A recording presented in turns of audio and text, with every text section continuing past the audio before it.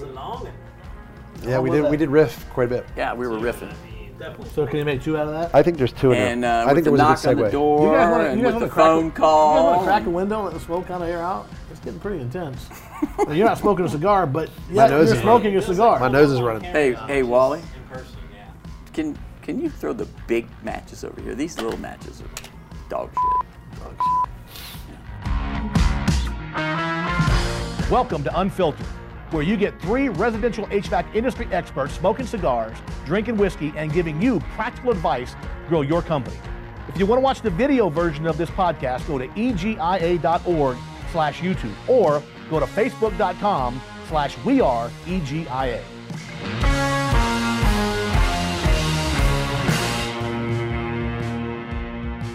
Yeah, I think just right along the lines of our culture that you're talking about, we talk about it's okay to make mistakes. In fact, we kind of expect people to make mistakes. They're not trying hard if they're not trying new things. You're not going to do it right every time. But we don't want to make the same mistake twice. So part of what we like to do is we want to debrief in our management team meetings, and we want to talk about, what happened, why did it happen. We call it an autopsy. And so we do an autopsy and we talk about it and we try to put a process in place. I'll give you a great example on the maintenance program. So we went out and full force went with the auto debit credit card. Let's do this, $13.95 a month. And we thought, you know what, this is what the customer wants. This is a great idea. And what we discovered was it's not really a great idea. It's a really great idea for the customer, but it's not a great idea internally because there's a lot of debit cards that go out, credit cards go out. And so you didn't anticipate the administrative cost of that. At least we didn't. So we found out, well, you know what? There's a lot of administration costs to that. Let's not go out and put that on the literature anymore. So we don't have it on the literature anymore. We want paid up front. That's our philosophy. We still do the auto debit cards, but when the customer asks for it.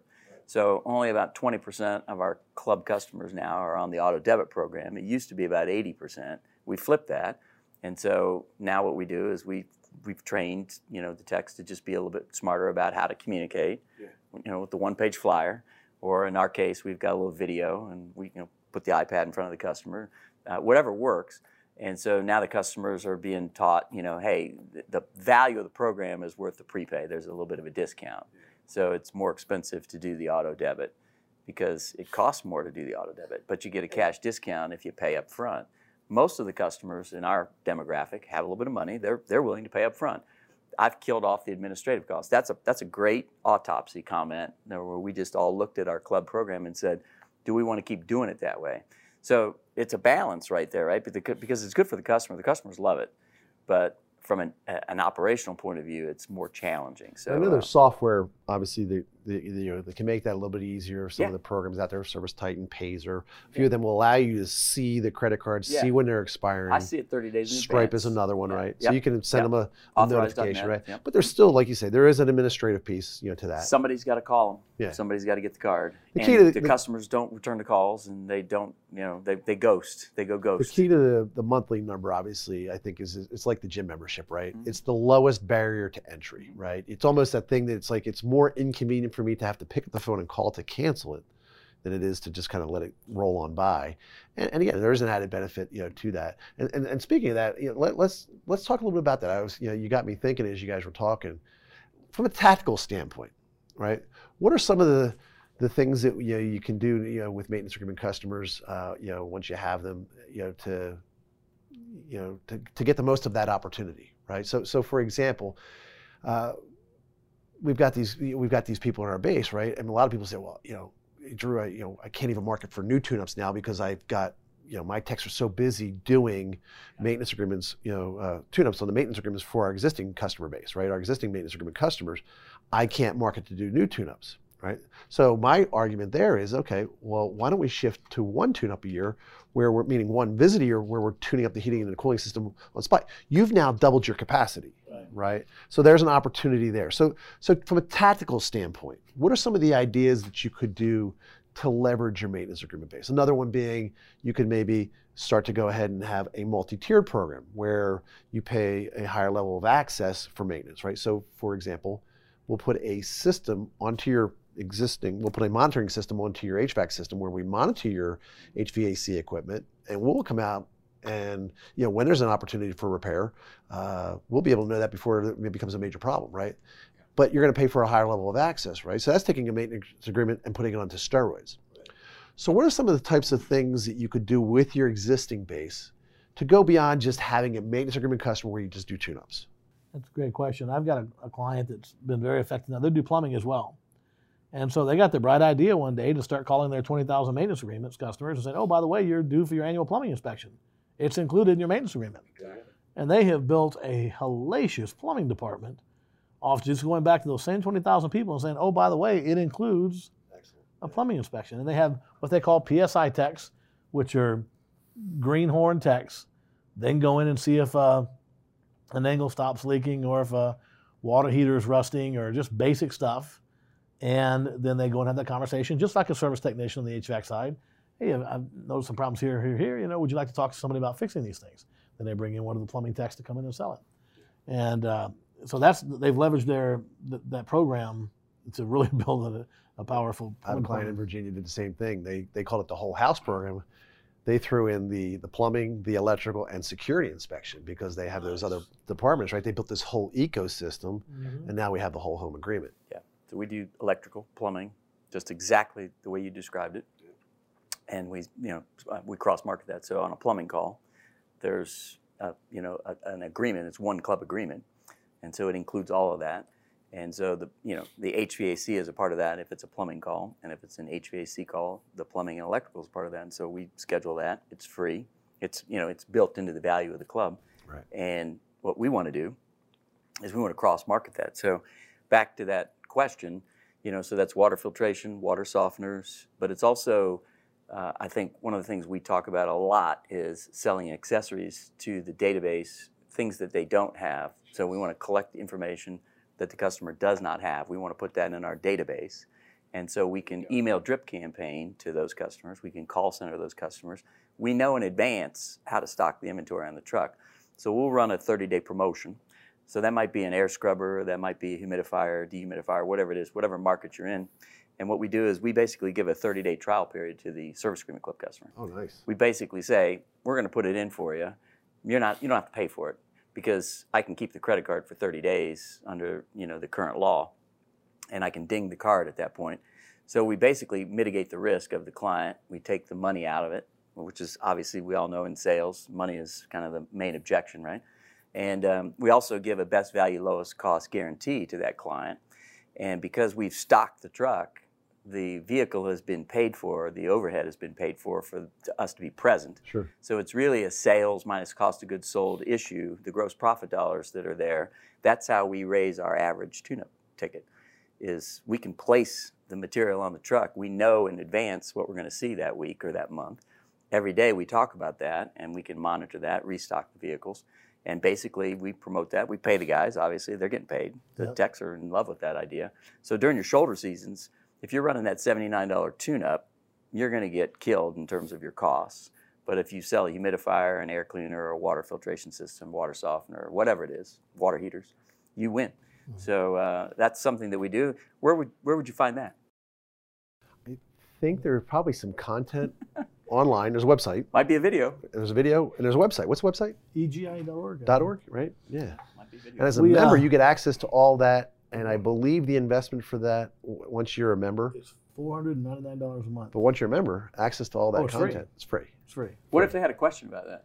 They could ask the experts, right? Send an email, right? Yeah. And contact one of you two guys. Yeah, or go into contractorconnect.org and submit that. So you get the emails, I get the Contractor Connect, and we respond. We do. Let me tell you about a little thing we did for a client. One of the things they do is they cut loose about a half a dozen new grain maintenance techs about every 12 weeks. They have their own little school. And so these guys are not very skilled at setting leads and turning leads, right? So they end up, we have them take pictures of everything. Windows, the company does windows too. Windows, HVAC, plumbing, whatever. And then the technician, we've trained them to rate the opportunity from 0 to 3. A 3 would be the ductwork is trashed. So even if they don't have the skills to try to turn the ductwork lead, they rate it a 3. The dispatchers go back through it, they categorize it, and then the rehashers the next day call, and they pull up all the 3s from the day before, and the rehashers are way more skilled. Hey, I noticed that your ducts were in really bad shape, and we could send someone out to talk to you about that. It's been a very effective system. They're growing so fast, this company, that they can't have really skilled maintenance techs. But what we found is that the dispatchers are pretty good at identifying opportunities if the technicians rate and have the pictures. There you go. Another idea. We used to call that the age and condition code, right? Yeah. Put that on every service invoice. My guys had to do that back in the day at Cameron and Sons, and we'd get all our clients to know age and condition, right? Because again, like you said, somebody who's in the house may not be able to have that conversation, but somebody back at the office can assess that opportunity and say, okay, should this conversation be put into the hands Edit that out. of somebody, somebody who's a little bit more skilled, right? And that way, you knew if you saw, like let's say on an AC, thing, a $400 repair on a system that was 12 years old, condition code 3, right? The condition code 4 was dead, right? Condition code 3 was basically at the end of its useful life, right? That type of thing. And if you saw that, then you saw there was at least an opportunity. And we can talk about $400 times, age of the equipment, right? Obviously that makes it, beyond the 4K number that we talk about on repair versus replace. But ductwork, those other things, to this day, it blows my mind, especially with the technology, right? We're all going to ECM motors, and we're taking this conversation outside of maintenance agreements now, but all the equipment now has to have an ECM motor. All the furnaces will now have ECM motors as of July, right? Yep. And somehow the contractors in the United States seem to think that the ductwork that was installed in the house 30 years ago, when this technology did not exist, is somehow still viable to match up with the new technology. So old ductwork, new furnace, somehow people are accepting that. Unacceptable. Anybody who watches this video, if you do not talk to the customer about improving their duct system with an ECM motor product going into that house, or taking over a house and on a maintenance agreement, seeing that they have an ECM motor and a 30-year-old duct system, I mean, every conversation should start with, you've got 3 components to your system. You've got the HVAC system, which is the heart, the ductwork, which is the arteries, and the insulation, which is to help you keep the hot air and cold air you're paying for. And that should be a part of the conversation. I got a question to get off in the weeds a little bit on the accounting side of maintenance agreements, because this is one that's always confused me a little bit. So if you collect $179 ahead of time, do you have to reflect that on your balance sheet as like a liability? Because you haven't performed the service yet, right? You got the revenue, but not the service yet. How do you handle that from an accounting perspective? There's 2 different approaches to that. So the first approach is to just recognize the revenue and say, I've got the cash, and I know I've got that future liability, and just deal with it. That's the most common way. Most bookkeeping functions or accounting functions do not have the deferred liability account that I think you're getting at set up on the balance sheet. And so that's an acceptable method. It's not very accurate, though, because it doesn't really reflect that future liability of the labor and ultimately the cost. You might have some parts in there and so forth. But it works. The bigger you get, the more problematic that becomes. If I'm a smaller company, it's not really that big of a deal because I can kind of keep my fingers on it. If you get a little bit bigger, you grow your program into the 20,000 maintenance agreement type strategy that you're talking about. You do really probably want to set up a deferred liability account. And so that's the way we teach it. That's the way we recommend it. But that's an accounting discussion. And so what we do is we set up a deferred liability account, and we do not recognize that revenue when we collect it. We literally, it's in cash. Bellagio, service, great service. Yeah. You want to let the room's catching on fire. All right, so we'll go back to the edit. So the second way to do that is to set up the deferred liability account on the balance sheet. Do not recognize that revenue at that time. Put the $179 in cash. So we show cash. We've got the money, but we are going to have the deferred liability account that will also show the $179. Gotcha. And then what we do is when we run the call, we move cash, to payroll, and we debit the deferred liability account so it comes down. And we match the revenue and the costs, so we move that over to the income statement from the balance sheet. So that's really how the balance sheet communicates to the income statement. So each time we run a call, we do it monthly. Successware 21, most of the integrated accounting systems will allow you to do that. So when you run a call, you can click that and it'll move it over for you. So you're taking a portion of that. So for us, it's 1/3, of the transaction that we've collected. The second part of that discussion, Wally, is we sell long-term maintenance agreements. Different states are going to have different requirements for that. The state of Texas, state of Florida, state of Colorado, so they're going to require you to do that, and you actually have to have an insurance and a license to be able to collect prepaids beyond 1 year. In Arizona, we don't have to have that license. We do it that way, though, because it's proper accounting. So if I sell a 10-year agreement and I collect, let's call it we have multiple systems out there a lot, so 3, 4, 5 systems. I might collect $4,000 or $5,000 in advance. I don't want to put that in my cash and recognize that as revenue right now because I've got 10 years worth of future liability out there.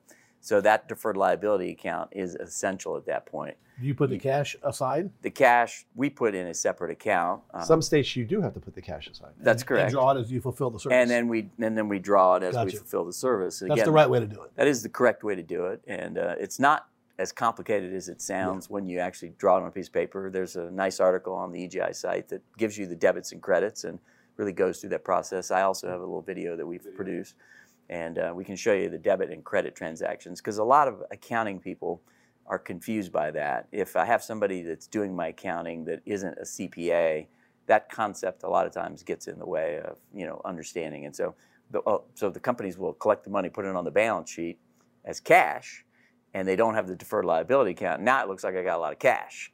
And so I start thinking about, well, I'm going to renovate my building, or I'm going to, spend some money on some trucks, or, maybe do some marketing, whatever. And what they don't realize is, you've got these payroll liabilities plus the taxes, plus the vehicle costs.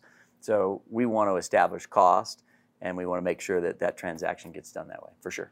And it's important from from the perspective that that you talked about in there that I want to make sure that we highlight is that it's the truest picture of your business to go ahead and have the deferred liability, because again, especially with him selling large agreements like that, and if you get into the commercial side, that can even be compounded even to a higher level, is if you got all that cash and you recognize it, but you don't have the expense of the work, right? Now you're throwing off your numbers, and when you start to look at KPIs and whatnot, then you're throwing those off. And so the deferred liability is definitely the way to go from an accuracy standpoint. And it's true what we call accrual accounting, if you will. But like you said, a lot of people don't get that. They don't understand it.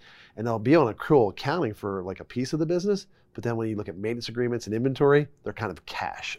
They're cash accounting. So it's a hybrid system. Yeah, hybrid. By the way, we might have a class on that, right? There is, I think, a class on that. We have a class on and speaking that. of that, that's what I was going to refer to, is that there's a class on service agreements as well.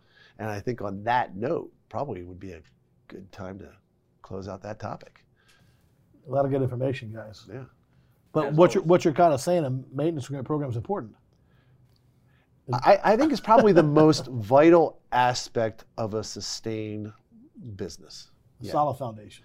It is, like we said, it's the long-term play, and most people who go into this business go into it for the long term, not the short term. And so the long-term play would be have a maintenance agreement program, because really at the end of the day, what are we talking about? We're talking about connectivity, relationships with people. At the end of the day, people do business with people, and if we have that connectivity, we have that commitment to one another, then we're going to be in it for the long haul. So I think that's the key. I got one small point to add to that. So the economy has been pretty good here, in the last few years, but 2008 was a good example of when there was a bit of a hiccup. And so the companies that were relying on the marketing strategy, where they were spending money to acquire new customers, they ran into a very difficult patch. And most of those companies did not have maintenance clubs, or they didn't have the KPI necessary to sustain. Because typically what happens when the economy goes south, people will repair as opposed to do the replacement. They'll defer that expense because they're just nervous about their money. And so we want to grow our maintenance, and we want to grow our service business during that time frame. The connectivity of the maintenance club agreement insulates us from the ups and downs of the economic recession. And I've seen 5 of them in my career, and I suspect there'll be a 6th.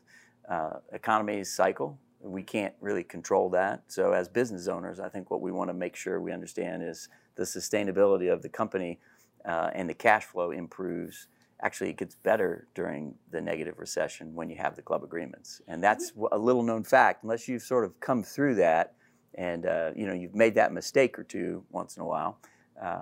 During my consulting practice, 2009, 2010, I fixed a lot of companies in that time frame that did not buy into the maintenance philosophy, and that was problematic. So I can't stress enough the need for the Maintenance Agreement Club program, just for that reason alone.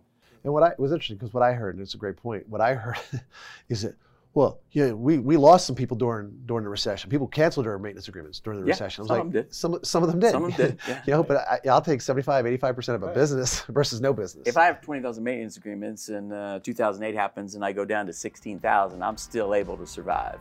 If I don't have any maintenance agreements, no amount of marketing money will get me to spend money on a replacement if I'm worried about my job and what's happening around the corner.